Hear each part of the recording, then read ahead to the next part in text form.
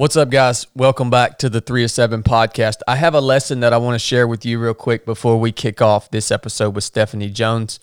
Hey, I was at CrossFit Rome, our gym, this morning, and there was a young man there, and he was considering running our race that we're putting on, the 3 of 7 Project 50K on September 11th. And he's kind of going back and forth in his mind, and it's interesting because I later talked to his mother, and she said, yeah, he's been considering this, and this young man, he's very physically fit, and he has the capability to actually come out to this 50K and win the race, like without a doubt.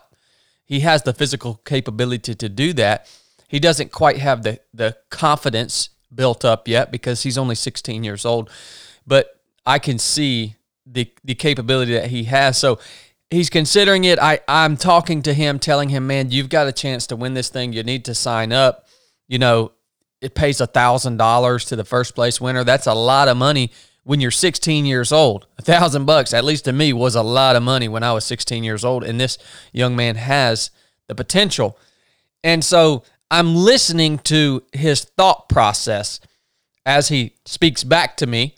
And he basically says, well, you know, how about I'd like to go out to the park and where we're having the race and kind of get some miles in on the course and see what the terrain's like and what the courses looks like. And, you know, I'll kind of make my decision then.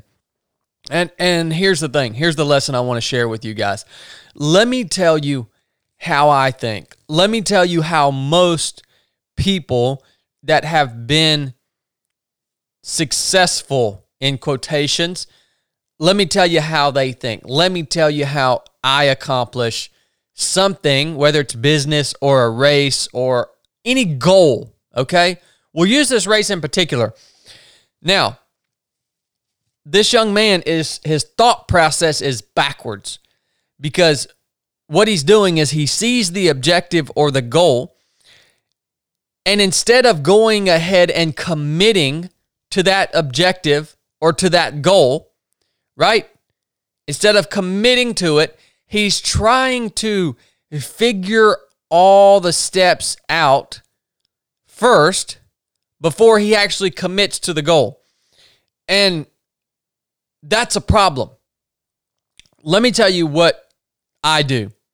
When I have a goal, running, for instance, a race that I want to commit to, I commit to that mission, to that goal, to that objective. I say, this is what I want to do. I'm committed to this. And then after I make that commitment, I work backwards from there and I figure out the steps that I have to take in order to bring that goal to reality or to accomplish that goal. You understand what I'm saying? This is but the way most people want to operate is they want to operate in safety. They don't want to make the commitment to do anything difficult until they have they think they have all the steps figured out in order to be able to achieve their goal. And let me tell you right now, that ain't the way it works, man. If you wait, if you operate in this way to where you won't commit to a goal until you think you have it all figured out of how to achieve the goal, you will not accomplish anything. You will be stagnant in life and you will talk yourself out of doing anything that's hard or worthwhile. And that's just the truth of the matter. And if you're not interested in doing stuff that's hard, again, whether that's in business, relationships, fitness, whatever, if you're not, that's all good, man. If that's you, I'm cool with that. But let me tell you right now, if you want to accomplish some goals in life, you cannot operate in this manner.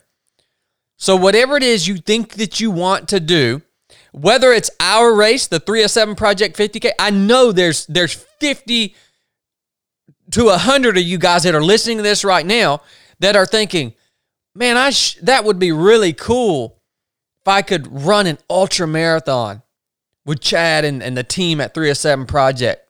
That would be a really cool event, but I don't know how I would do that. All right? If you're thinking that way, you need to flip your mindset. You need to freaking commit to the goal, and you need to just figure out how to get it done after you've made the commitment. Now, what does that look like? We're only about maybe a month and a half out from the race September 11th. What does that look like? There's not a lot of time between now and race day. So if you're one of those people that our race is a goal that you would like to commit to, what that looks like is you committing to the goal, to showing up, and the figuring out process, that is you showing up the morning of the race and figuring it out step by step of how to get this thing done. And we're going to have people there, me being one of them, that can help you, that we're going to help you figure that out. Right? But this is the way all things work in life. So I'm not going to beat a dead horse. This is the race is just an example of this. This applies in other aspects of your life. If you have a product you want to create, if you have an idea, you need to commit to that and then figure it out along the way. Or if you choose not to, and you choose to try to figure everything out before you make the commitment, you are just going to talk yourself out of doing anything worthwhile in life. All right, I just wanted to share that with you guys real quick. It was on my heart. Hey, here is our good friend and sister in Christ, Stephanie Jones. Stephanie is an author, an awesome human being, and she's helping us with some projects here at 307 Project, and we were just so honored to have her on the podcast. This conversation really helped me, and I'm actually reading her book and doing her giving challenge right now along with Brooke, and it's awesome, man. It'll change the trajectory of your day if you listen to what she's telling you to do in this episode. So, hope you guys enjoy it. We'll talk to you soon. Here she is. Stephanie, welcome to the 307 Podcast. Thanks for having me. Everybody that's listening, welcome to the 307 Podcast. We got Blake on here. We've got our good friend Stephanie Jones on here. And, dude, how did you beat me at that work? How'd you beat me this morning? So by 2 minutes. Smoked you. How? I looked over there and I was like 2 exercises ahead of you. I said, "Oh, son." I don't know. You've got to get stronger. There's no option. You had to have been pulling on me on the push-ups. Probably. How were you breaking your push-ups up? The first set I did 10 and 10, and then I just did 5. Would stop for a couple seconds, 5 more. Okay. Sets of 5. Yeah. I don't know what the world happened, man. I mean. And then you was doing them short box jumps. No. You was only doing 30. 30 what? Inches. I did 24 inches for the workout. That was RX. I'm talking about with the pull-ups and then the 3 box jumps. Oh, what were you doing? 36. Nah. Yes, I was. Wow, that's a difference. No, he had a 24 No, I was not either. Riser. I swear. Well, I also work out in hiking boots. So I'm going to have to get me some better shoes before I can keep up with you on them 36-inch box jumps. You need to do something. You know. CrossFit's supposed to be functional fitness, which means you should wear whatever you're going to wear that day and go in and do the workout. I expect you to be physically harder and mentally stronger than me. You let me down today. But, you know. He literally beat me by 2 minutes, which is a big margin on a CrossFit workout. And so I'm really proud of you, Blake. I'm glad you're starting to get in shape finally. And I took my little spray bottle and my rag and I went and cleaned everybody's gear, everybody's equipment. Because that's what I think the loser should have to clean up. I like it. I cleaned my own. You didn't clean mine. Well, yeah. I mean, you were quick. You were done so much earlier than me. You had cleaned your gear before I was done with my workout. I was trying to find something to do till you finished. I thought, there and wake up. Oh, Start Maybe I cleaning. should watch a YouTube video or something. you found something to do. You came over there and talked a bunch of load of crap to me while I was trying to finish my workout. Oh, man. Well, how are you this morning, Stephanie? I'm doing well today. Yes. Sun's shining. You know, it's always a good day, I think, when the sun's shining. And Oh, yeah. even though it's hot. Oh, it's going Here to in be a hot Georgia. one. Yeah. It is going to be a hot one, no doubt about it. Adjust that mic, pull it up. There you go. And you can pull that down too where it's right in line. There you go. There we go.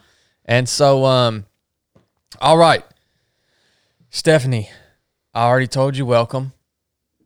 Look, first of all, we know who you are because we've known you now for, gosh, how long? It's been probably close to a year we've been. Yeah, probably a little under a year, I think. However, I mean, really get to know starting with Resurrected.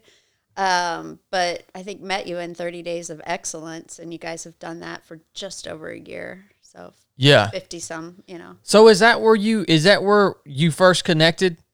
Yes, because Okay. I had done Jesse's We Do Hard Stuff years ago. Love his books and was No doing his kidding.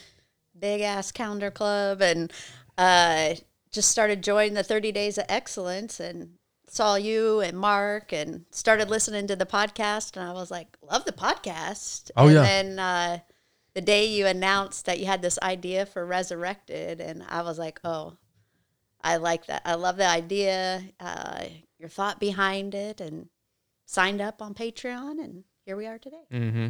That's amazing. I gotta ask you. Let me adjust that mic for you one more time. So that thing's really directional. Okay. There you go. It's like talking in. Imagine if you were talking into like a coffee. You hear that? Coffee can. Yeah. So they're really directional mics. My bad.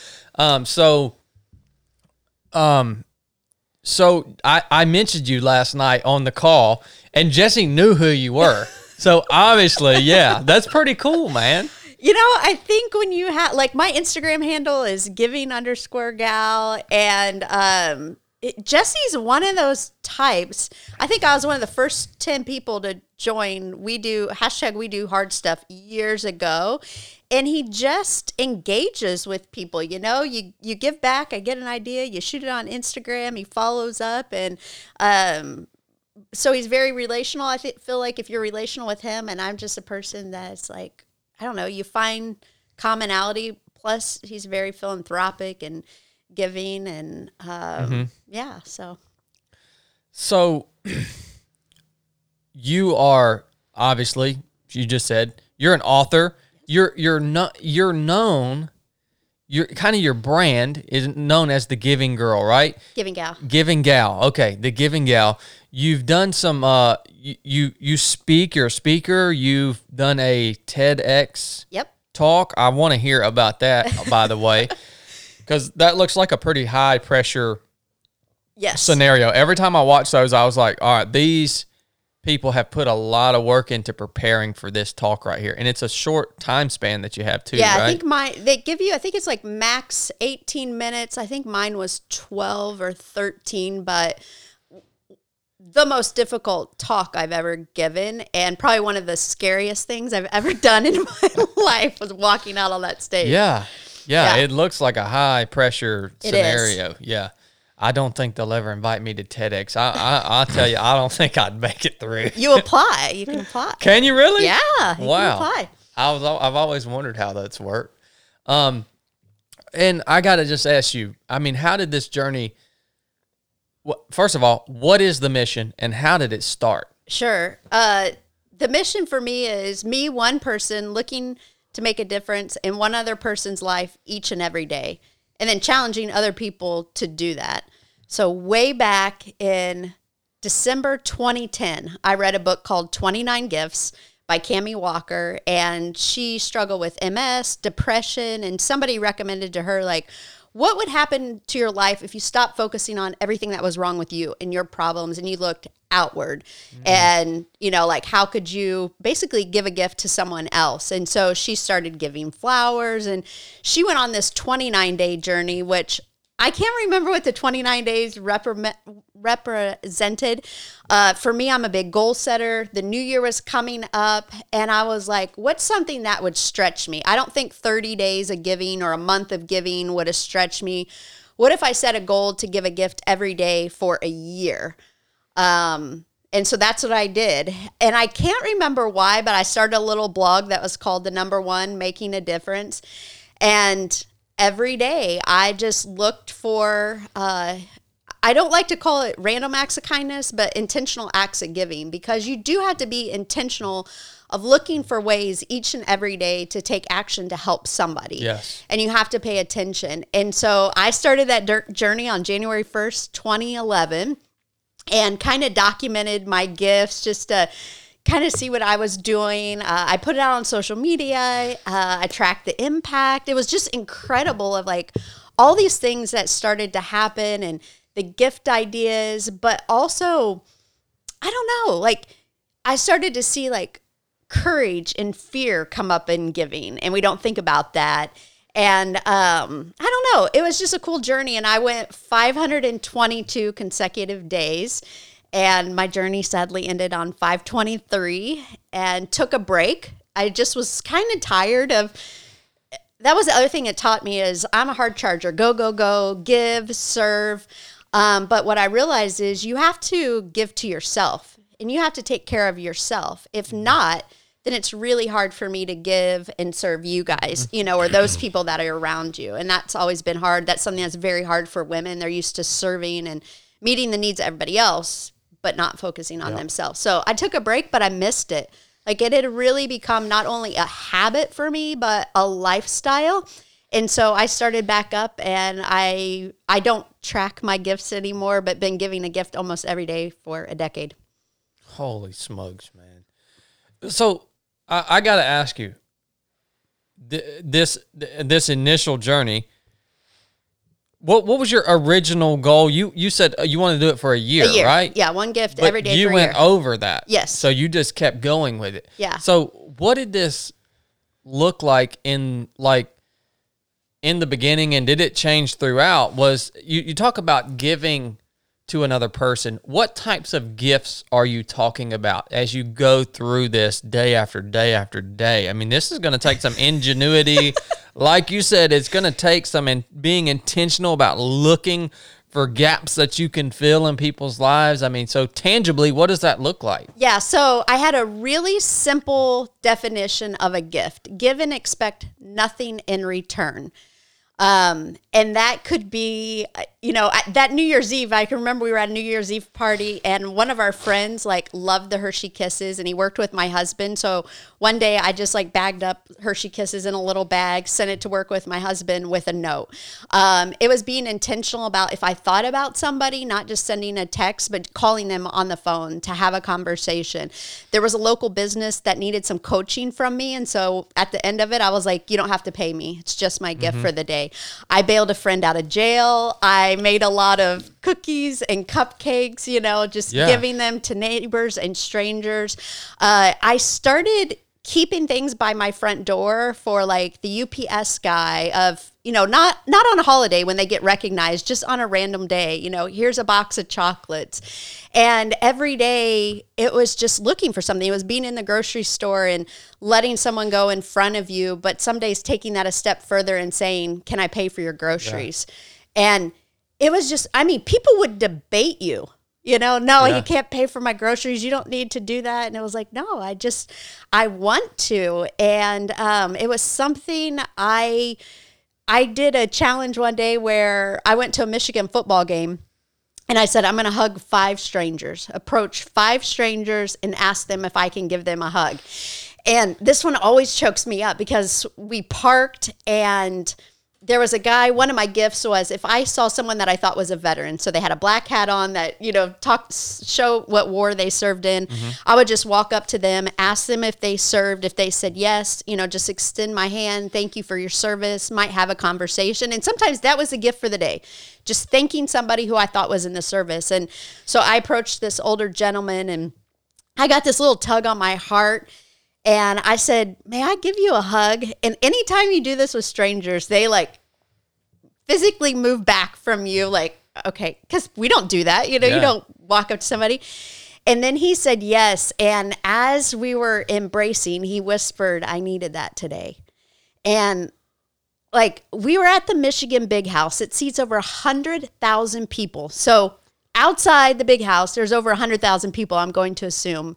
And God led me to one man who needed a hug that day. And that was very impactful of just listening to the Holy Spirit, that nudge of, if you get that, have the courage to take action. You don't know what it's going to look like. You don't know what the result's going to be. I told that story from the stage one day, and a lady came up to me and she said, what if that guy was going to commit suicide? I mean, maybe it wasn't that drastic, but just seeing somebody, maybe he hadn't been seen in a long time, and some stranger just said, can I just give you a hug? Maybe he hadn't had a hug in a long time. Now, I went on to hug a police officer that day and a ticket scalper. I mean, but it was just that was a gift. So every day was different and crazy, and some days were very simple and, no fanfare, but it just... paying attention. Well, I'll tell you what a powerful mission. And, Blake challenges me to obviously not go to that level, but this is something that I struggle with in my own life. And, to hear you saying it is achievable, because the first thing that I think is, how do I have time to think through preparing a gift for every day? How do I have the extra money to do all but no, it's like you said, it's the simple things. Yes, it can be something that you've prepared, that you give to someone, a tangible thing, but recognizing them, calling and having a conversation, these are gifts. All right? I know they are to me too. I receive gifts like that the same way. It makes me feel good. I was driving through Lumina yesterday, and I go to get my lunch. I pull through the drive-thru. I order $17 worth of food, a salad, coffee, and one of them coffee cakes you told me about. I pull up to the window, and the cashier's like, "Oh, somebody already paid for yours." Wow. I was like, "What the world, man?" It's just, man. That changes your day. Oh, yeah. And this is something you're passionate about too, Blake. Yeah, I have always tried to do the same thing. It just as far as, is there one person that I can make their day better just each day? Whether it sometimes for me it is just a text, hey, I think you're doing great at this. Some days it's a call. Some days I don't do it. But I mean, this is always... for years and years, I've always thought, and that, it kind of fluctuates. Something just like you said, I kind of get on the ball with it. That's what I challenged them to do.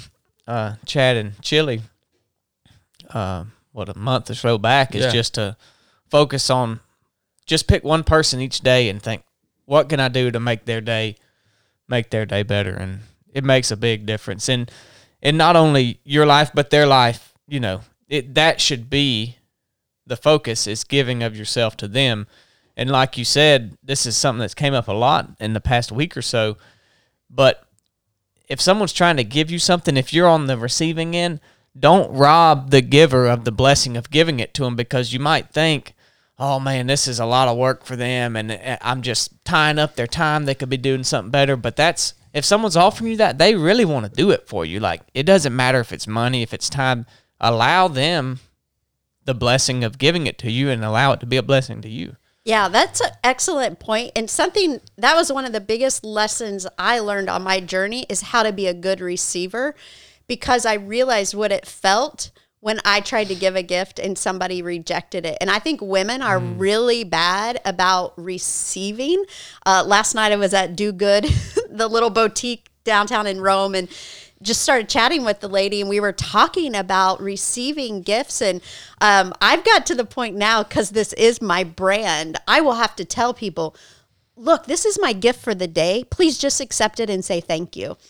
And like, you shouldn't have to do that, but that's the society that we live in, instead of just saying thank you so much. Because I think there's this deeper level of, well, I don't want you to think I can't afford it. Or, you know what I mean? And it's really not that. And at the end of the day, it's like, well, it doesn't even matter. If that was what my thought is, still just say thank you for the gift. And I also learned too, is women are so bad with compliments. So that's a great gift you can give strangers. You can be standing in line, paying attention, hey, I like your shoes, or the color of your shirt. This is great for like kids. I mean, kids love to get compliments, I love your name, whatever. And, somebody said, for women, if you get a compliment, you don't have to say you got your shoes on clearance. You didn't pay much for that. It's just like, just say thank you. Yeah. Not justify what they're telling you, which is still really hard. I still have to think through that when somebody gives me a compliment. Just say thank you. Yeah, you almost downplay the compliment by saying, "Oh, yeah, thank you. I got these on sale or whatever." Yeah, it's like which goes into gratitude, like just be thankful for what people are trying to give you.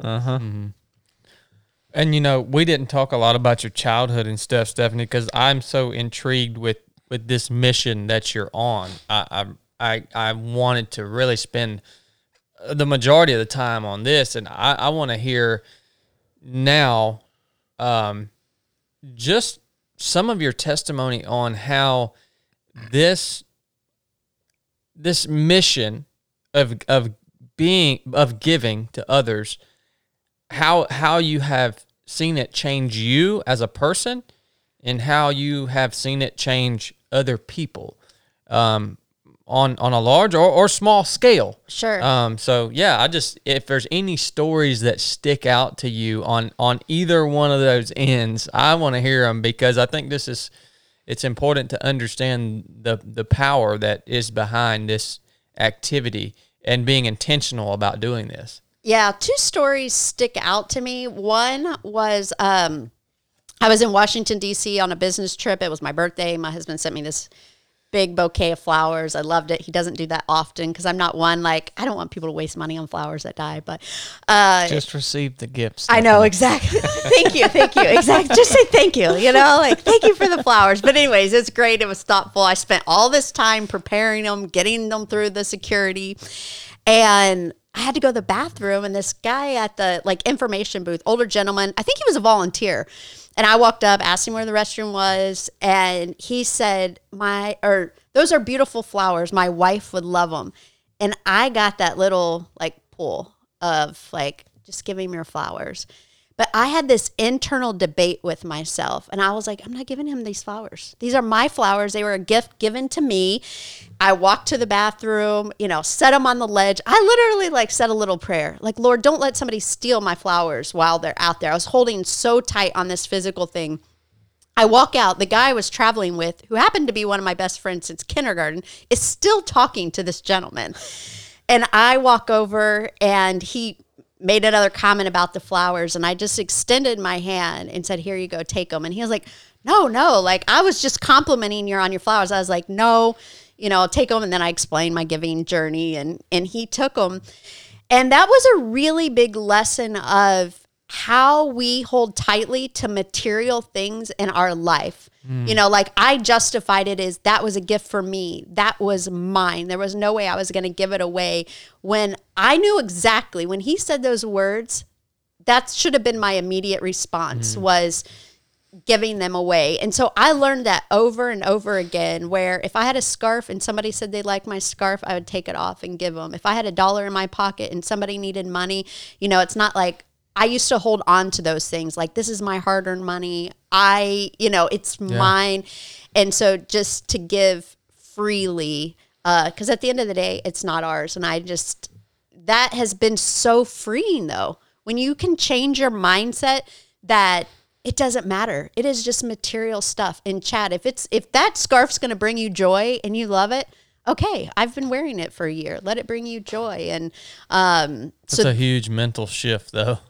it's very, very hard, and especially for money. I'm very frugal. I'm stingy. And so that's one thing that I constantly have to work on. But I also go back to is I've been working since I was 13 years old. I will always make more money. You know, like if I see someone in need, I will always make more money.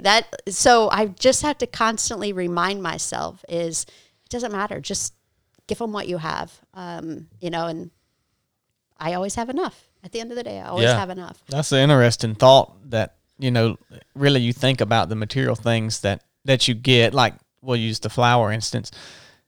Your husband used that material thing as a tool to produce this feeling and to show you appreciation, and you got what was meant from the tool he gave you. Yep. And if you could reuse that tool to produce that feeling in another person, the material thing doesn't matter anymore because you've already got what it had to give you. And at that point, if you're holding on to it, it's just to admire them or whatever. And so now, if you can give that to somebody else, and it is repurposed and produces another, you know, it's like it keeps going. And, you know, if you look at things like that, that's an interesting thought. Yeah, the other cool thing why I like that story is that so my friend was standing there and he witnessed this whole thing happen.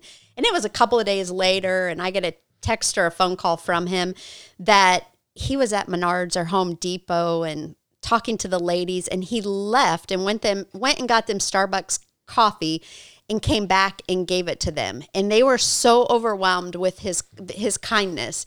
But he said, I would have never done that if I hadn't seen you give that gift. And the light bulb went off for me is like, that is my mission. I don't share about my giving and gifts to say, look at what Stephanie's doing. I share it to hopefully put positivity out there on social media because it's so negative, to give people ideas, to challenge people, motivate people, to stretch them in their own giving and lives. And like, I think I even told you one day on the phone, that I literally believe in my whole heart is the world would change if everybody lived that lifestyle. If everybody lived the lifestyle of one time a day, I'm going to look for a way to make a difference in one other person's life, the world would change instantly because you're looking for, you know, the positive and the kindness. On the backside of that, when I started this journey, I had a Christian lady email me message me on Facebook and was condemning me and quoting scripture and telling me how I shouldn't be doing this and how I shouldn't be, you know, like she took it as I was bragging of these gifts. Yeah. And I almost shut the whole thing down. This was very early on because that was not my intention, but you had a Pharisee emailing you. Oh, yeah, totally. And I was so distraught, and I was like, then I started questioning myself, why am I doing this, whatever. But then I saw people who said, I never volunteered before. How do I know where to volunteer? And I was able to guide them through a process how to do that. And one night I was volunteering at a church event, and I walked up to the pastor, and I just said, you know, I don't know what to do with this. This lady has called me out. She's quoting scripture. This is my heart. And he said, this is a ministry for you. And I've never looked at it like a ministry, but I thought about, isn't that how we are with our goals and different areas of our lives is a lot of times we can let one person, God has us on a mission or calling, something we're trying to accomplish, and we can let one person veer us off. And I think about everything that God has given me and I've been able to do on this mission if I would have shut it down because one lady had an opinion, which then I also see as so many people leave Christianity because of other Christians. Yeah. You know? And that is very disheartening to me. So, yeah. Yeah, I agree. I think the religious people are the ones that crucified Jesus. Yeah. Yeah. It's really interesting. I've never met anybody else that, I mean, like Chad said, I really do feel strongly about this, and the things you say are the things that I think, and I'm just not as intentional about it as you are. But like when you talked about if someone says, "Hey, I really like that," I have given so many things away just because people like you know, the other day me and Darby were running, and he was like, yeah, I've been thinking about getting a mountain bike. I just don't want to buy one. And I'm like, dude, I got a mountain bike sitting out back of the house. Come get it. I mean, I'm not using it, but something that you're even using and to give it away. And you just don't meet many people like that. And it challenges me to be more intentional about how I feel, and not that I push it to the side or anything, but it takes effort, right? And just like you said, they're not random acts of kindness. Maybe to the person who's getting them they are, but to you they need to be intentional. Yeah, and I think, like, I wasn't always like this. I always say I was raised a giving gal. I was raised with, we didn't have a lot of money or a lot of things, but my parents were very, very giving in our community. But anybody can do this. I mean, this is, and I have seen it. Anybody can do it at any age. So if somebody's listening and like, I don't even know, like, just start and pay attention. I prayed on some days. I'd get in the morning and say, dear Lord, I have no idea what I'm going to do, but put somebody in front of me. And almost every day there would be somebody, and I knew exactly who I was supposed to help or serve that day.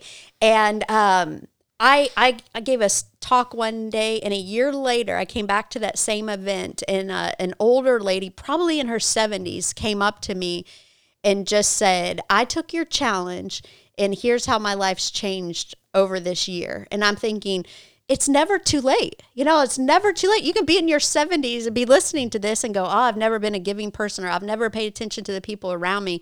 And you can start. I did a book club at a senior center, and this guy said, I've read your book 3 times because I was never taught this. And he was probably a millionaire. And he just said, I kept reading it, thinking about how I could start now so late in life, which is why I'm on a mission to make sure that parents and teachers are teaching their children about giving, because a lot of times it is learned. You have to see it or you have to learn it. And he opened my eyes to say, oh, wow, you can be very wealthy. You can be successful. You can be an entrepreneur and own your own business and have a great life and know nothing about giving and philanthropy. Oh, 100%. Yeah. Yeah. So there's an example of how you've seen your mission change someone else's life. Yeah. That is powerful. I'll tell you what, this is racking my brain, son, because I am not good at this. The phrase blessed to be a blessing, I don't know if it's in the Bible or if people have just said it, but I've heard it.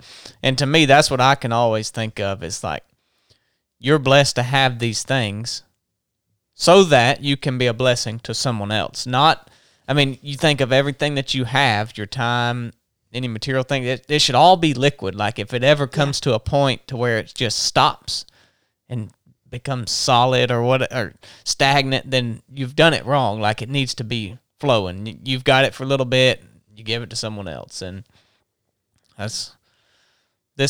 if people would grasp this, like you said, everything would change. Yeah, it really would. It would. Yeah, it would change society and culture literally in an instant if everybody could grasp this. I agree 100%. And thank God you're on this mission to do this and send this message. And that's one thing I wanted to ask you too, Stephanie. Like, at what point in this journey did you decide, okay, I'm going to start talking about this. Like, I'm going to start speaking about this. I'm going to start seizing the opportunity that I have to share, and even go on to now you've written 2 books, and I only know a little bit about that effort it takes behind that, because we had our first day yesterday. And I'm like, wow. So at what point did it dawn on you that, like, man, this is it. This is God's purpose for my life right now? Yeah, so I was actually speaking before this. I love to speak. I'd started speaking in college, and I had a professional organizing business, so I'd go speak to groups on organizing, getting your life organized. Come on, man, really? Yeah, for like 10 years, innovative organizing. I was director of Wow. victim services for the state, so I would go to conferences where we were funding domestic violence conferences, sexual assault, and I'd be a keynote speaker there. And I would go to women's conferences and speak how to be like a smart woman. You know, when you're out running, how do you be smart? When you're traveling, how do you be smart so you don't become a victim? And so I had spoke, like that's something I love to do. And that's where I thought kind of God was calling me, was more in the speaking. And I hated writing. I was not a good writer, terrible at grammar. In college, I had to take remedial English. I mean, just not good at all. But I had started to document this little journey, and I said the writing was terrible. Like if you look at the blog, I can't believe people were actually reading it, but they love the stories. They look past the like terrible writing and grammar, and they like the stories. And I was doing some consulting for our community foundation, and the executive director, who was very influential in the community, sent me a note with a book one day, and she said, I think you could have written this book. And I thought, wow, you know, if Barb Young, this influential lady, thinks I could write a book, maybe I could. And it took me 5 years to write my first book because I had no clue what I was doing. I stopped, started, I cried, I threw fits. It was terrible. I hated it. But I also started feeling this pressure because I did want to do more speaking. That's what I wanted to do. I wanted to do more speaking. And I felt like God saying, I can't give you any more until you finish this one thing. And I battled. I mean, it was a battle for 5 years to get that first book out. And then once I did, my speaking opportunities just expanded because now you have credibility. People won't even read the book. You just have a book. Now you have credibility. You're an expert in giving, and that's what led to TED Talk. And then it was like I became this author and writer, and the floodgates open, and I couldn't stop writing. And it's been such an incredible, like, I don't know. That's a crazy. transformation is what that is. Oh, 100%. But it's like, that's how God gets the glory at the end of the day. If I would have said, oh yeah, I took creative writing, that was my major in college, and I'm sitting here talking to you about writing a book. Yeah. I don't want to say it's not a big deal because writing a book is a lot. But for me, the only way I can say I have been able to write books and become a better writer and an author is because God gave me that calling, and He has lined up the right people, like everything. There's not anything that Stephanie has done to put out any books or anything that I'm doing. I'm still like, what the heck? Well, God doesn't call the qualified. Right. He qualifies the called, Yeah, right? 100%. 100%. Well, I want to ask you specifically about your books because I know that, you know, I mean, a 5-year long project to put something out, you know, what do, obviously there are two, I want to hear about each one and what they basically encapsulate. What can we learn from those projects that you took on and have poured yourself into? What can we expect from them? I mean, I want to hear about them. Yeah, so if you would read the first book, you're like, this took you 5 years. You know, it's like you wouldn't, but it was this constant too of like fear of rejection. There's so much that you go through when you're writing a book that has nothing to do with the actual book.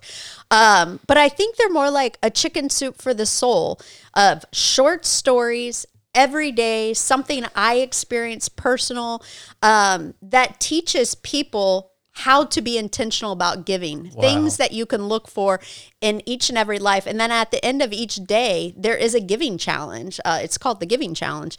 And there's a challenge for you to think about. And not necessarily that you have to do that gift that day that you read it, but it just gets your mind of thinking about, wow, if I come across this or this opportunity, I need to take action on it. And a lot of them are not, I'm big about the gifts not costing a lot of money or any money or taking a lot of time. It's really teaching people to say there are 1,000 ways to give. You just have to pay attention and be intentional. And so that's the first little book is just 40 stories, 40 giving challenges. And the stories I get back have just you know, like, okay, this is why it's out there. And know? so should that book be read day by day? You know, or all the way through? I mean, so I wrote it that way. You know, I mean, the books take on a life of their own to the reader. In my head, I thought, oh yeah, because I had lived this day to day to day for years, and so that's how I wrote the book. I've had people that said I had to get through each story. Like I sat down and read the whole book in one reading because I wanted to see what you were going to do next.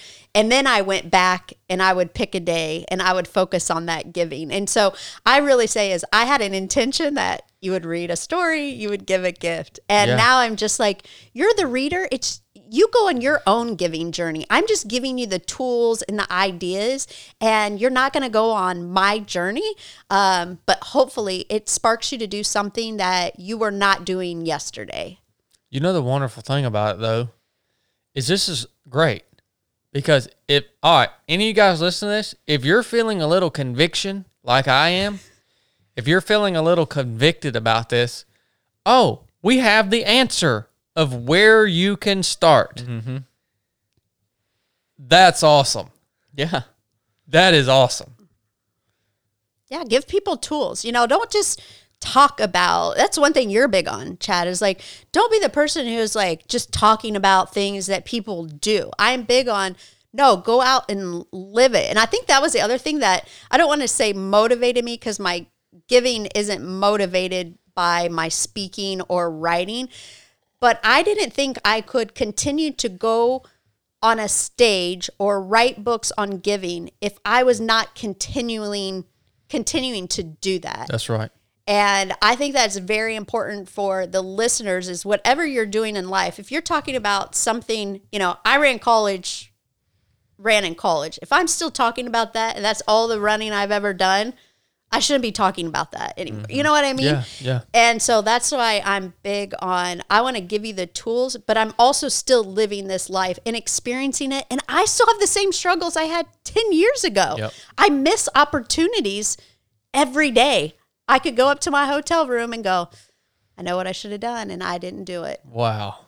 So, but you have that awareness. Yeah. That's powerful. Mm-hmm. That you have that awareness, because a lot of people don't have that awareness, and I can only imagine that's got to be a big part of it. Yes. Developing that awareness over time. How did it feel when you got that thing out and like you were able to like be like, man, I'm so passionate about this. Now I have something that when I tell people my testimony and they say, wow, I want to do that, I can be like, oh, I have something to help you get going on this. I mean, right. How did that feel?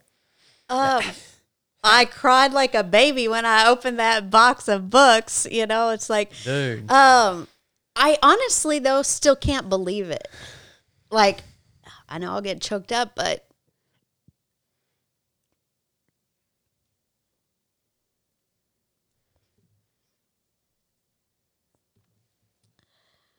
writing and like school was very hard for me. 6 months before I came out with my book, I found out I was dyslexic and I had struggled all my life, but I said,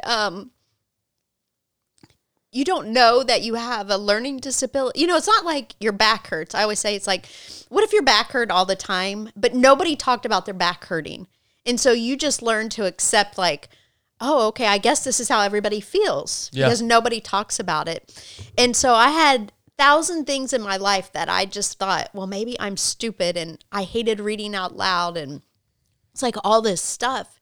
And so for me to go from like not being able to read and write very, very well, like I didn't read books in high school, you know, I'd skim it, read the first and last chapter, to go like, wow, like God has turned me into an author and to be able, and for me, like, I think that's even bigger for me is to tell people like, don't let your disability or your ability, you know, your special ability, like those should never be an excuse or to hinder you for what you're trying to accomplish in life.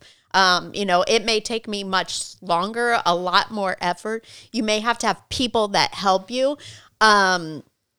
So every time like somebody sends me a message like, I read your book and it changed my life, or a guy sent me a message the other day and he said, I train volunteers to help with at-risk youth, at-risk youth, and I always recommend that they read your book before they start volunteering. And I'm just like, wow. Okay. Like my writing isn't crappy. Like somebody's still reading it and they're recommending it. So anyways, yeah. That's amazing, man. What an amazing testimony, and a lot of lessons coming out of that. And then so the second book was, how did that feel as far as the process goes, and what drove you to write that? Yeah, it was much easier because I feel like I had figured out all the parts and pieces that before I didn't know what I didn't know. It wasn't like I had friends who I knew had written. Like right now, writing a book is very prevalent. You can go find somebody to help you. But when I started, it was not. I just felt like I was out in this world and I had to figure everything out, which now that was actually a gift, that I had to figure out all those parts and pieces for myself and not have somebody do it. So the second one was much easier because I had all that done.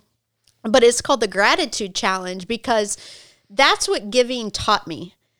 The more that you can be grateful for what you have, which goes back to the physical aspect that we were talking, is if I'm just grateful for the clothes in my closet, I don't need any more. And if I don't need any more, I can take that extra money or whatever and I can give it away. Or with that scarf, when I gave away that scarf, guess what? I probably have 30 scarves in my closet. And so what I learned was there was this big connection between, if you're grateful, you can give more. And when you give, then you become, it just created this cycle. And wow. I had started practicing gratitude, just writing it down years before. And I saw that change my perspective of life. If I could start my day and just write down 5 things I was thankful for, and then being intentional through the day of looking around and going, I'm having a bad day, but the sun's shining out today. It may be hot. I'm not going to complain about the heat. It's sunny out. When you can start living life of swapping your negative thoughts for your positive thoughts and then being intentional throughout the day of gratitude, again, I saw that change my life. And I had all these little stories of how gratitude in difficult times and easy times and fun times changed my life. And I thought, okay, other people can learn this, but it's not as simple as just sitting down and writing it. You have to train yourself to pay attention. Again, about paying attention to what's around you, or looking for the good and the bad. And so I started going back through my gratitude journal and just paid attention to what was going on and started to write those stories. But in that book, I felt like something was missing.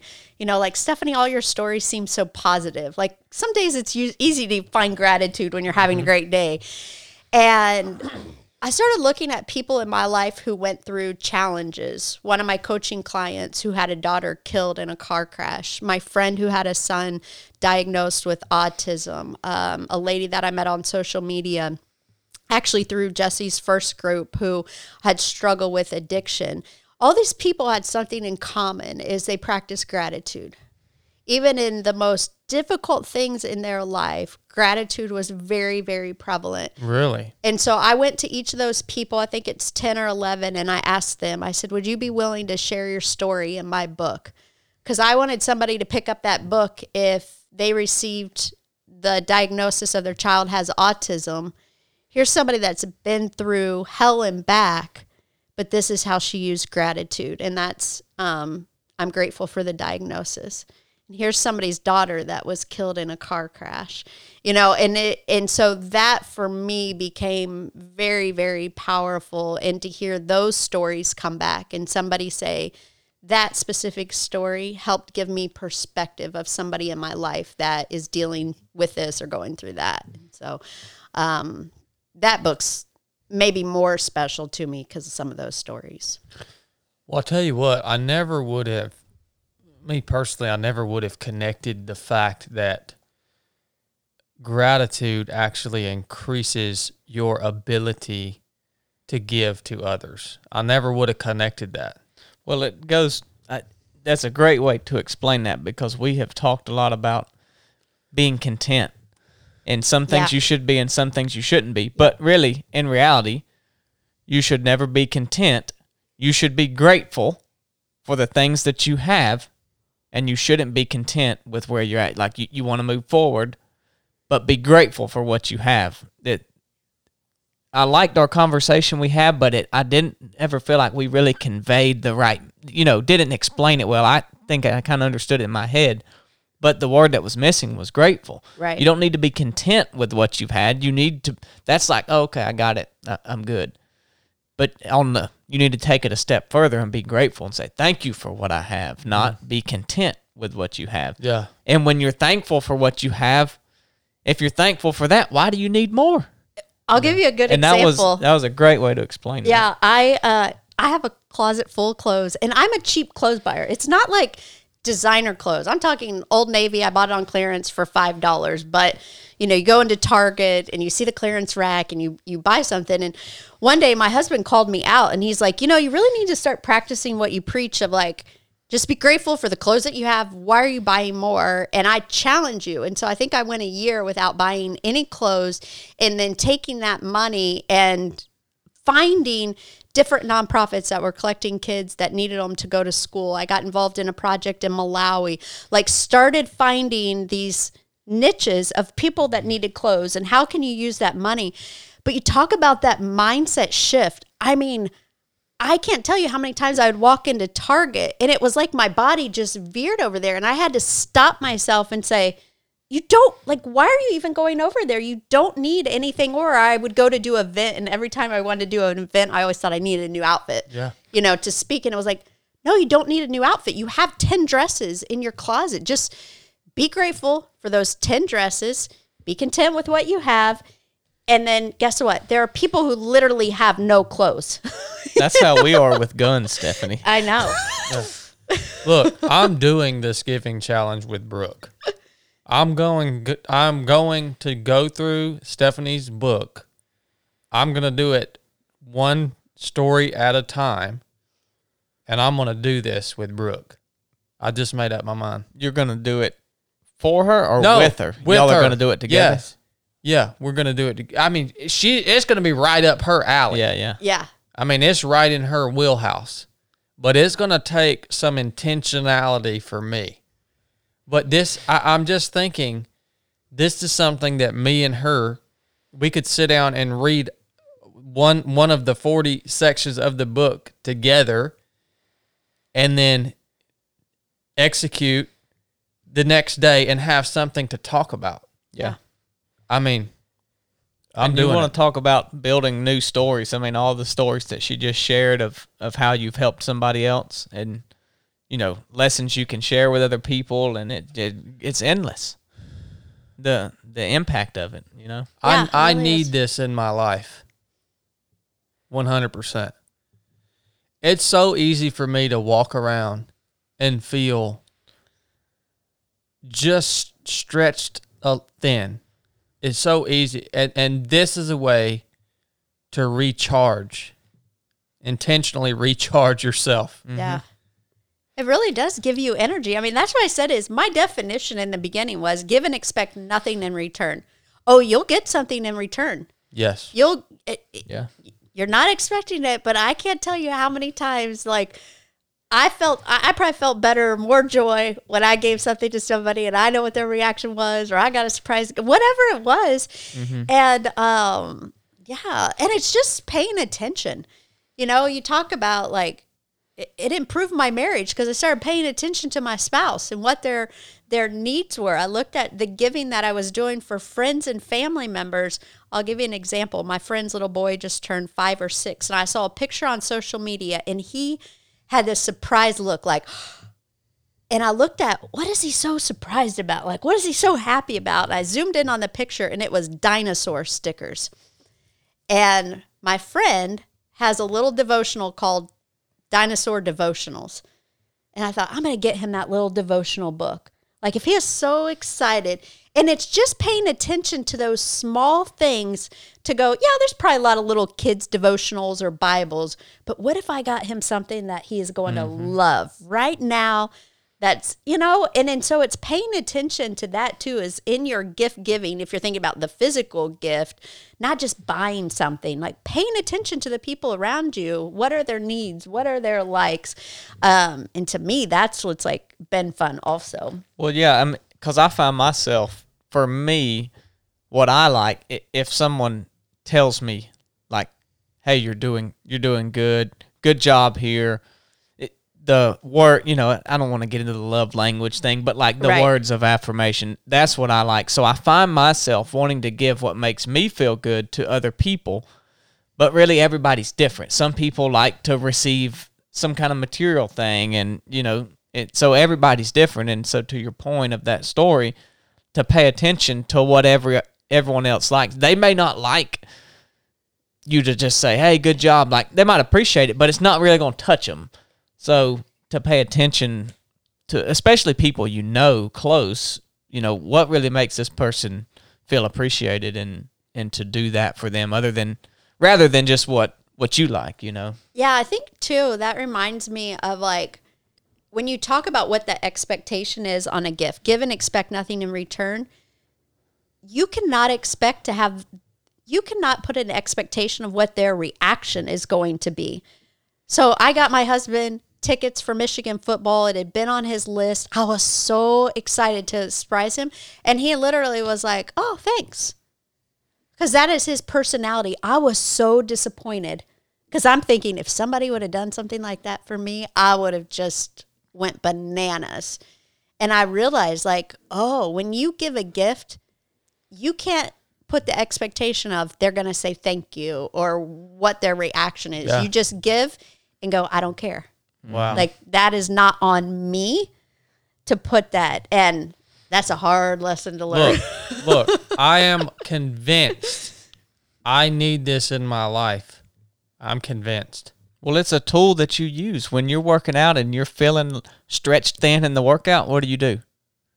You encourage somebody else. Yeah. And when you're feeling stretched thin in your time, what can you do? You can give to someone else. Yeah. Yep. I'm convinced. Let's take a little break. Hey guys, I want to take a second to tell you about a company that supports 3 of 7 Project in a big way. It is Shea Butler Knives. Shea Butler Knives. So we have worked with Shea for quite a while now. Shea handcrafts some of the finest knives on earth. And yeah, he supports 3 of 7 Project with his talents, with his products in a big way. He's our personal friend, and we just want to shout him out. If you guys are looking for literally an heirloom quality knife that's going to last you not only for your lifetime, but for generations, something that can be handed down, go and check Shea out and place an order with him, because he's got the knife that you need. You guys know me. I am a knife snob. I actually appreciate a good handmade knife more than I do a fancy gun, because they're just works of art, man. And Shea's the person to go to. Handmade blades based in the Midwest. Check them out at SheaButlerKnives.com, SheaButlerKnives.com. Check him out on Instagram at Shea Butler Knives. He's got everything from fixed blade knives to multiple types of folding knives, hunting knives, bushcraft knives. He's got something for whatever you need to do. So thank you, Shea, for supporting 3 of 7 Project. Thank you for making such an amazing product. We really appreciate you, brother. Enough said.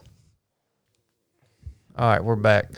Sorry, Blake, you weren't good enough to convince me to do this, but Stephanie is. She's good, man. We have the books right here, by the way. If you're watching on YouTube, here they are. So, all right, where did we left off. I want to hear. I mean, I want to hear your testimony and why you love Jesus so much. Sure. You know? Yeah. I was raised in the church, so I went to the same church my mom went to, her parents went to, her grandparents went to, you know, little rural Baptist, Southern Indiana. And I haven't known any different. I think I was 9 or 10 when I, you know, walked up to the front of the church and told the pastor I wanted to give my life to Christ and got baptized. I can remember riding the bus to my pastor's house, his wife fixing me a snack, and me sitting in his office. I mean, at like younger than junior high, of just asking a million questions about the Bible. Like I'm always inquisitive. And so there's, you know, my testimony is very simple. My faith has always been there.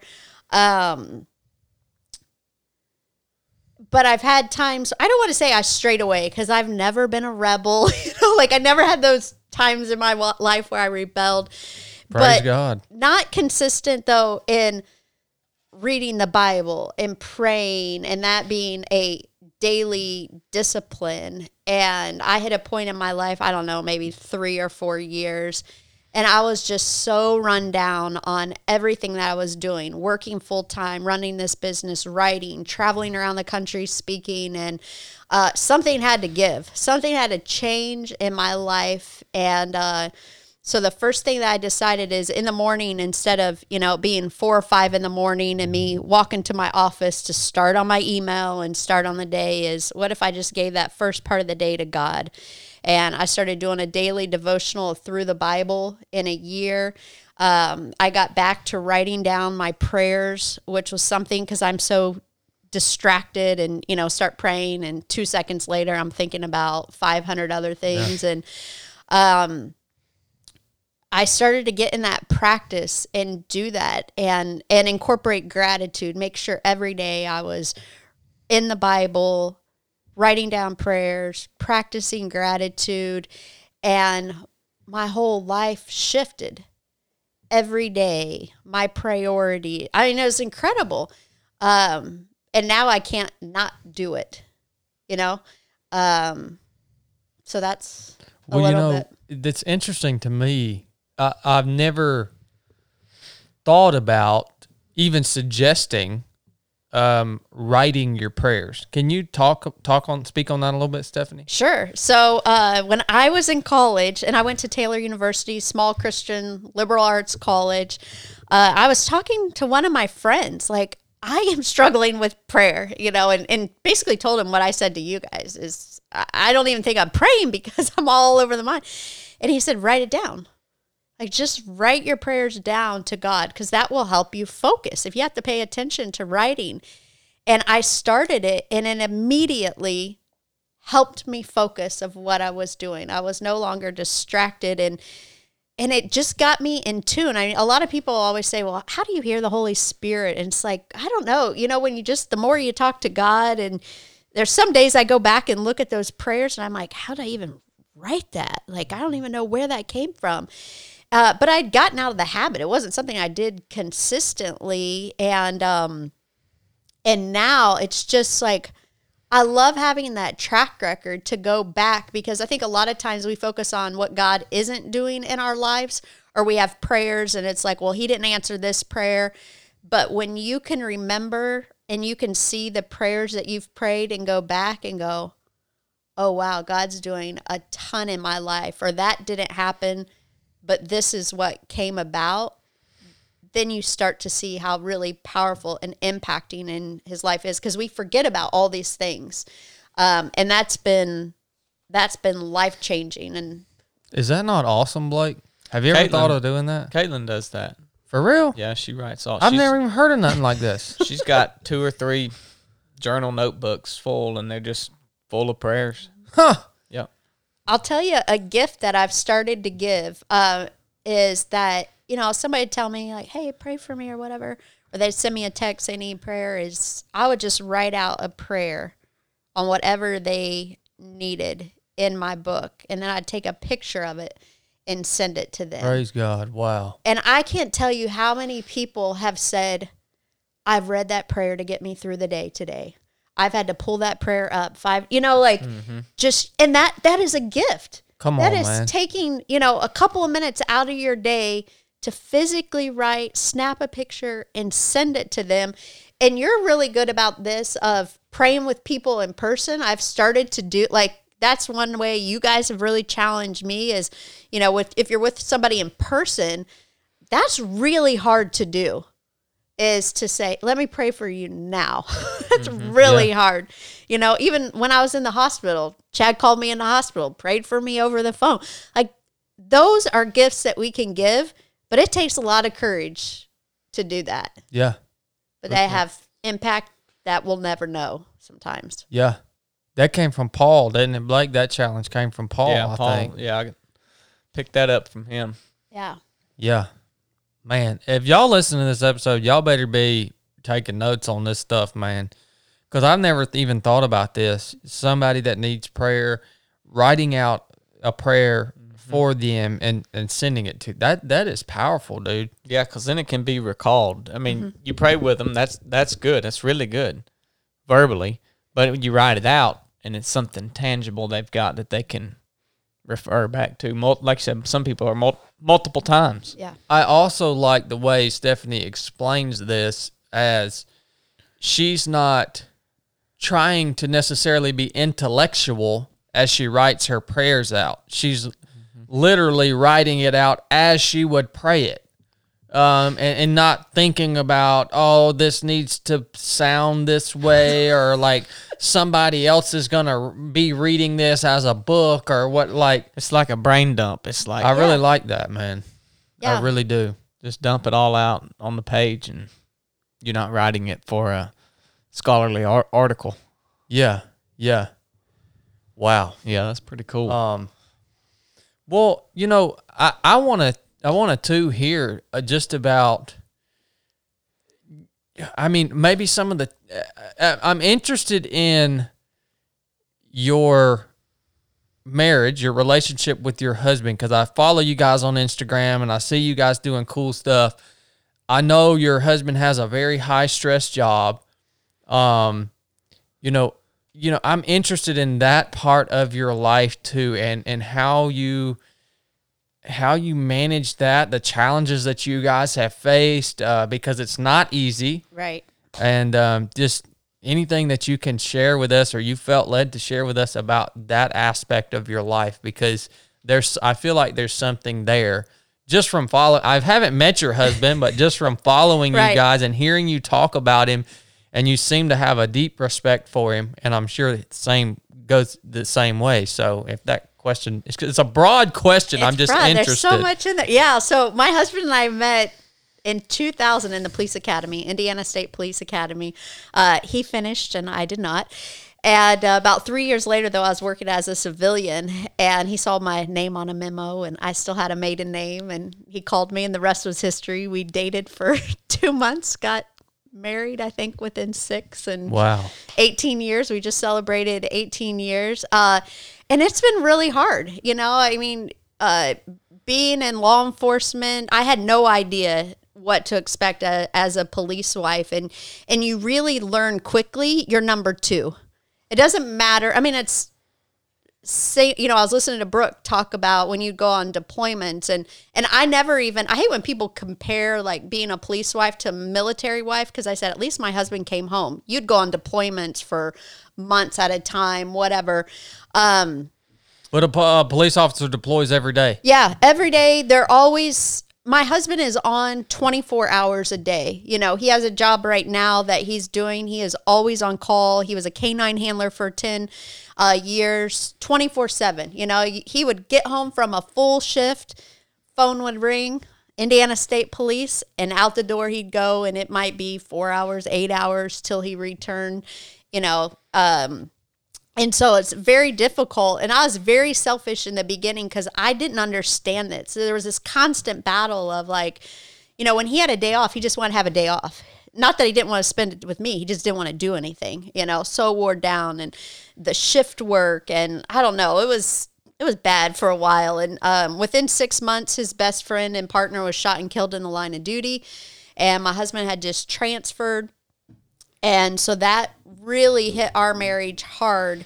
And my husband decided to take a transfer, and I wanted to stay where we were at. I liked our life and our church and our gym and everything. And so basically one day he was like, I'm moving. You can come with, or you can stay where you're at. And I thought, wow, okay. Like, we're not even 2 years into this marriage, and Wow. I'm thinking about divorce. And I can remember sitting down with my parents who've been married 45 years, and my mom saying, I would understand. He's asking you to give up everything. I had to give up my job, everything. Community, friends, Everything. all that. Yeah. Everything to go to somewhere where I knew no one. I had no job. I knew no one. And one day I was sitting there, and it was kind of like you talk about taking quitting off the table. It's like, you're not a quitter. Like, why are you, like, for better or worse? And God basically said, everything will be okay. And he transferred. I stayed. Eventually ended up moving up there after I got a job, and some things worked out. And it was hard for like 7 years. I was so depressed. I didn't know anybody. I mean, it was just a bunch of mess. And I feel like every day I was like, I'm out. I'll get a divorce. This is not worth it. But I just always felt like God said, fight for your marriage, get up every day. And also, like, your happiness is not in him. You're looking for him to make you happy. Like, you take responsibility for your life and the decisions that you're making, and quit putting that load on him. And I went back and became a police officer, which I thought would make me happy. You know, I had this failure under that stayed with me for like 8 years. And yeah, and then it was like I feel like my giving journey is what turned our marriage around. Because every day, if my husband, when he went to go on duty and would say, Stephanie, could you run upstairs and get my glasses or my key, whatever he forgot. Every day it seemed like he was forgetting something. I would usually say, no, go do it yourself. That's me. You know, like, that was my attitude. Yeah. Like, go do it yourself. You got 2 legs, climb up the stairs. And on my giving journey, I just said, what would happen if I just said yes? Every time he asked me to do something that was so simple, what if I just said yes? And I started doing that. And then I just started paying attention to you know, like one day he bought these 9/11 socks that he just loved. And I went out and bought him 5 pairs. So he'd have one every day for work. And it just shifted our marriage. And not that there aren't hard times, but yeah, we've been in a good zone for a while now. And I think you just learn how to deal with each other. Like, not take everything, I don't know, so seriously. And also for me, once I became a police officer, is like, I got it. You know, it like clicked with me of how stressful it is when you're out there hour after hour after hour. It's not a job where you just go and you sit in a car. It's, no, somebody may crash in front of me. No, there might be a suicide call. There might be shots.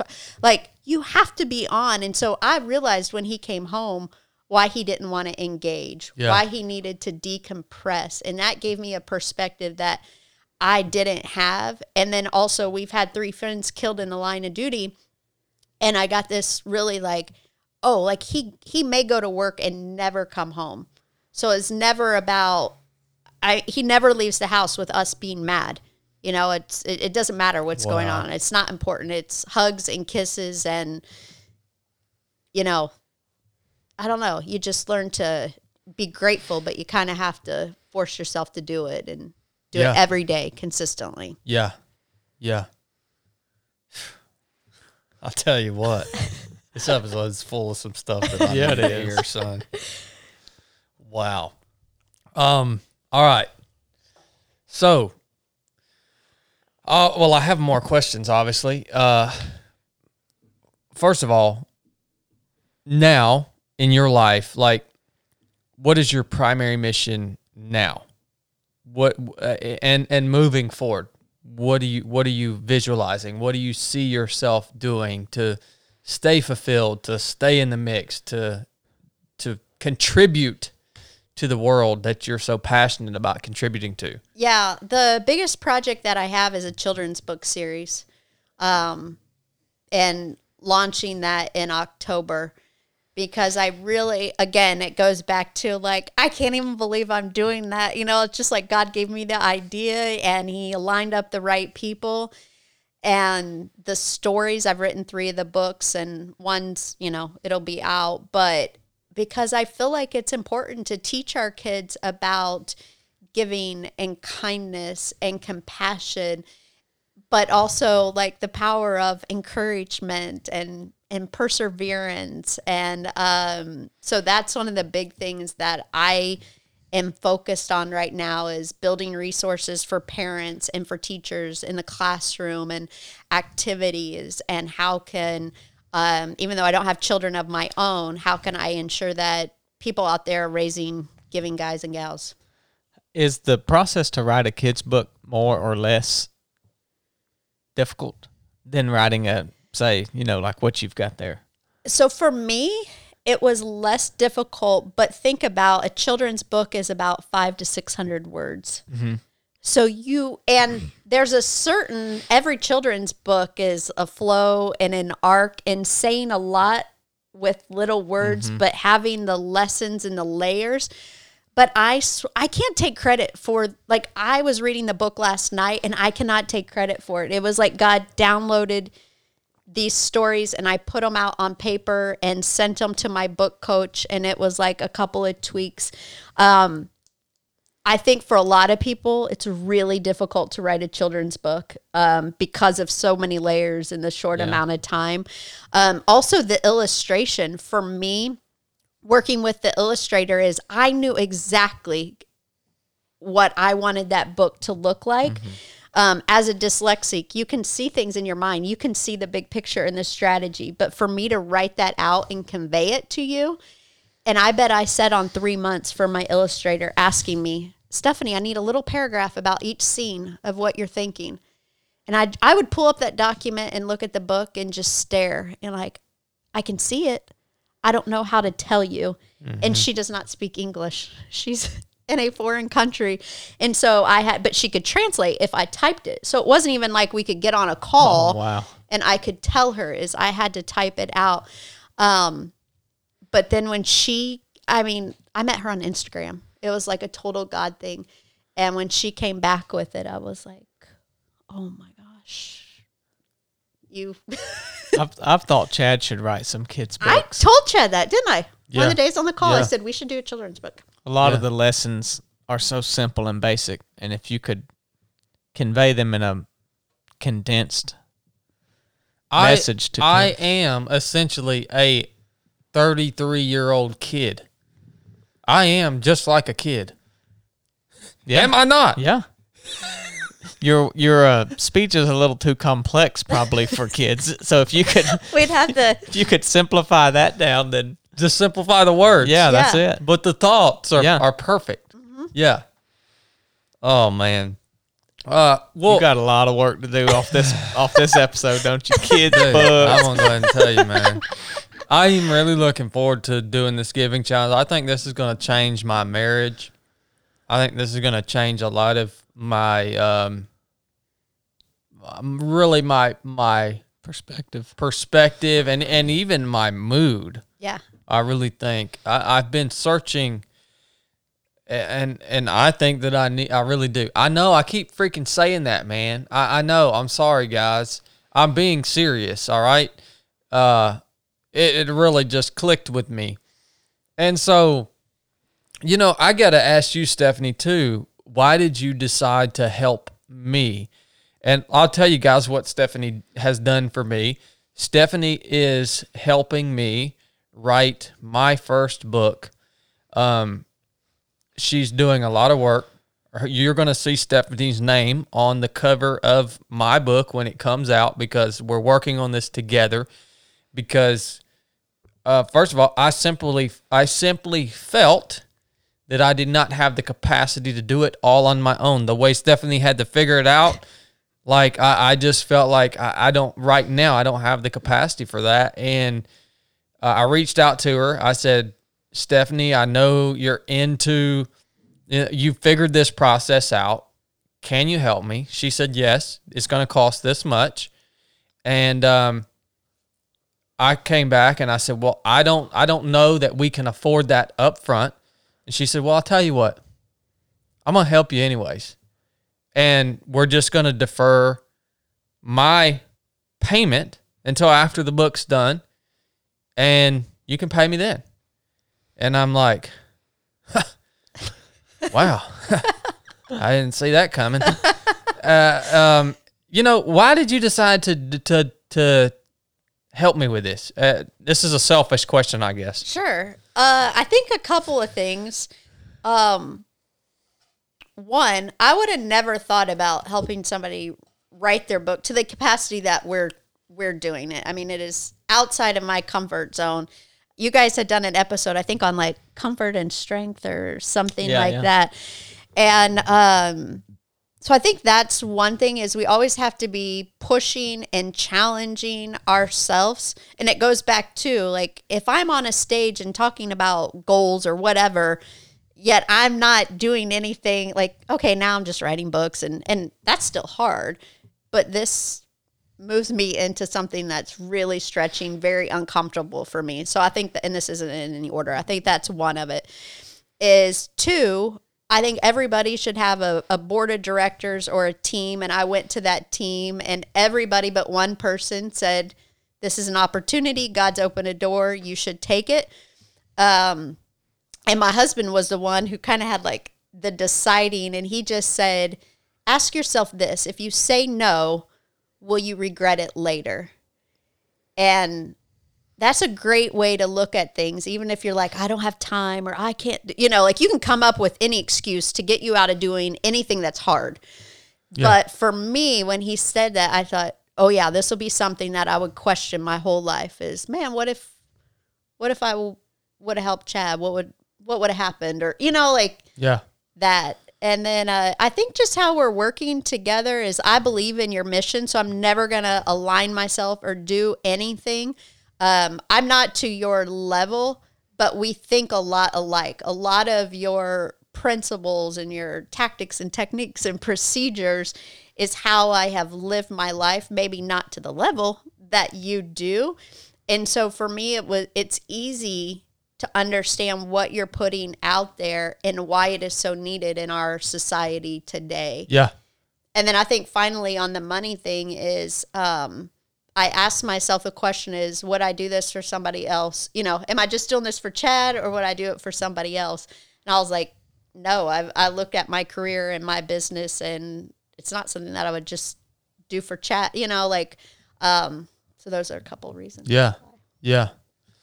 Well, I'll tell you what, I'm extremely grateful for the opportunity. And, we sat in here for a long time yesterday and got a lot of work done. And Blake walked in here, and he said, it was probably about 3:30. And he said, well, Stephanie, you're obviously the right person, because there ain't nobody else that Chad is going to sit in this office with and do this with. Uh-huh. There ain't nobody else. And see, I didn't even know. I mean, this is the first time we've got to spend time together. Yeah. And so, we're both coming into this blind like, well, we're going to give it a shot, man. We're going to see how we work together. And, man, we got a lot of work done yesterday. We got a lot of work done. And I think that's a good point, is like, another reason why is you were okay that I had never done this to this capacity. So I've helped people through the book process and coached them, but they've always been doing their own writing and everything. What we're doing is so different. And I think sometimes if that other person is willing to show you grace and take risk, and that up front, you set that expectation up front as, hey, this might not be perfect. It might be rocky. We're going to learn together. But you both know that, and you set that expectation. And I think that was the other thing, because I had a lot of fear about doubt and self-confident. And I just know how you are and your mind works and everything. And you gave me that ease to say, yeah, like, we're both going in this, and we'll figure it out together. Yeah. And that helped me to say, I think, yes, too. But we were very productive yesterday. Really. I mean, really we were. And it's just a great... it's a great yesterday was a great for me, a picture of even entrepreneurship as me and Stephanie are sitting in here doing this work. And, you come to the realization time after time after time as an entrepreneur that the only way anything's going to get done is by you sitting down with your team and getting it done. Mm-hmm. And yesterday was an example of that. It's like, man, like I think when we finish this project, I'm going to be just like you were when you opened your first box of books. It's just going to, what an awesome piece of your legacy and a project. And I'm so excited about this, but like everything else, you come to the realization, if you want to do this, ain't nobody going to force you to do it. Mm-hmm. I don't work for anybody other than Jesus. I work for him. I serve him. But any man, I'm just in that position now.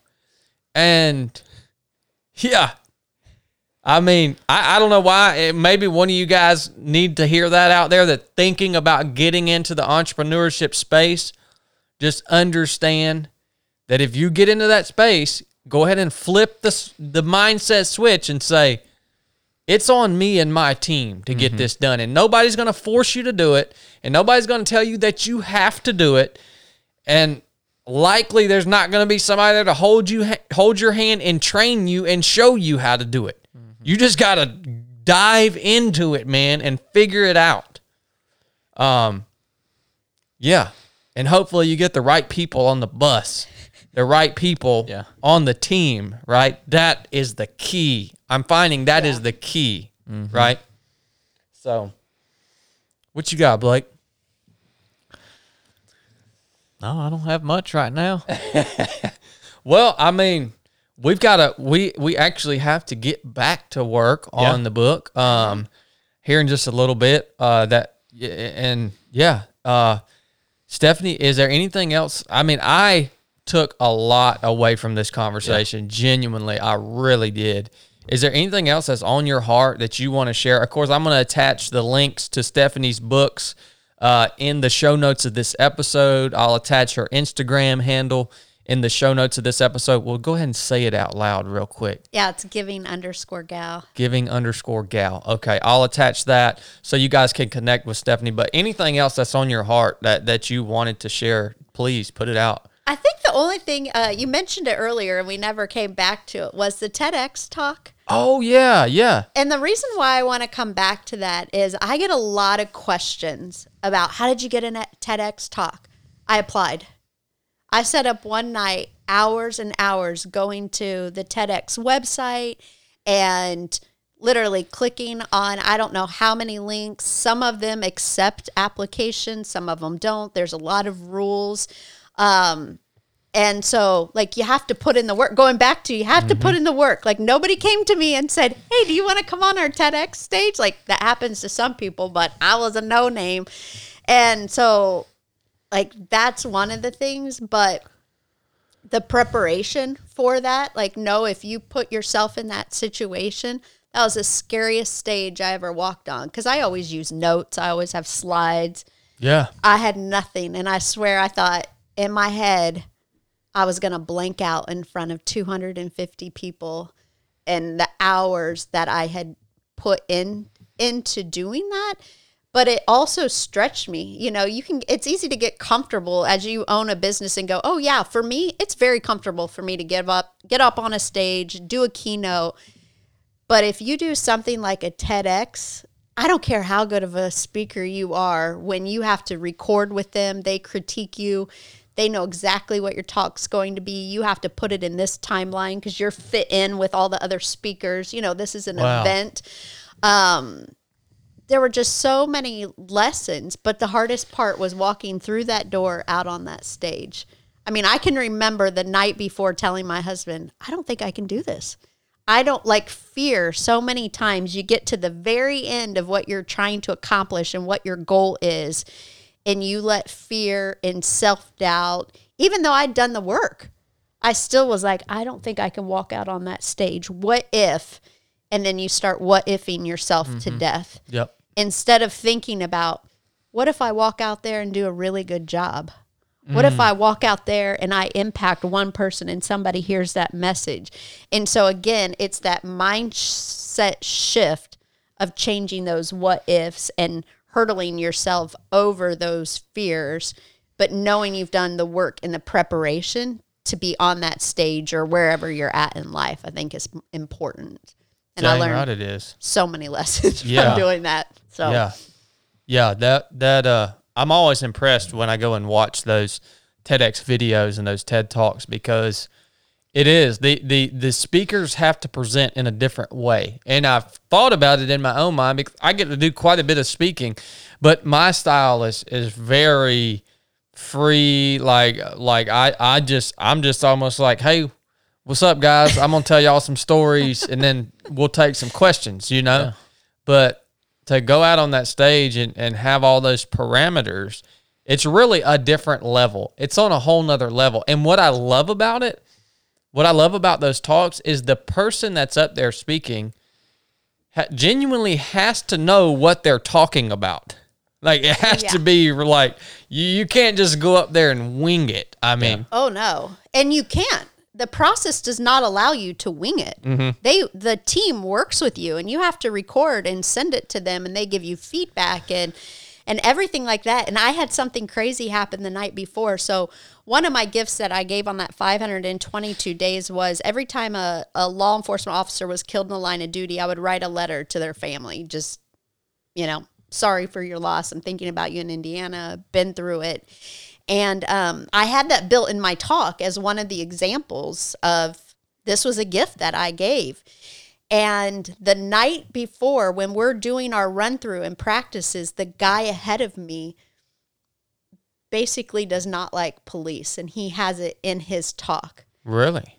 And I'm thinking, oh my gosh, like I got to go behind this guy on the other side, and talk about I'm a police wife and we've had people literally shot and killed, protect, you know what I mean? Yeah. And so that got in my head a little bit, but I went up there and he changed his talk because he had never looked at it from our perspective or from the life that we were living. No kidding. And came up to me and wanted to have a conversation and had a conversation with my husband. And so you always have to be prepared for the unexpected too in that situation. Yeah. But knowing that your message, stand on your message and what you believe in. It would have been really easy for me to take that 10-second, 15-second out because of what he was doing. And like, no, this is part of my message and my story and what I do and what I'm standing on. Yet it influenced. I didn't let his negativity influence me. What I said influenced him. And I think that was an important lesson that Dang right it is. I learned in that moment. Yeah. Yeah. And you do a podcast, Stephanie? Yep. Giving your best life.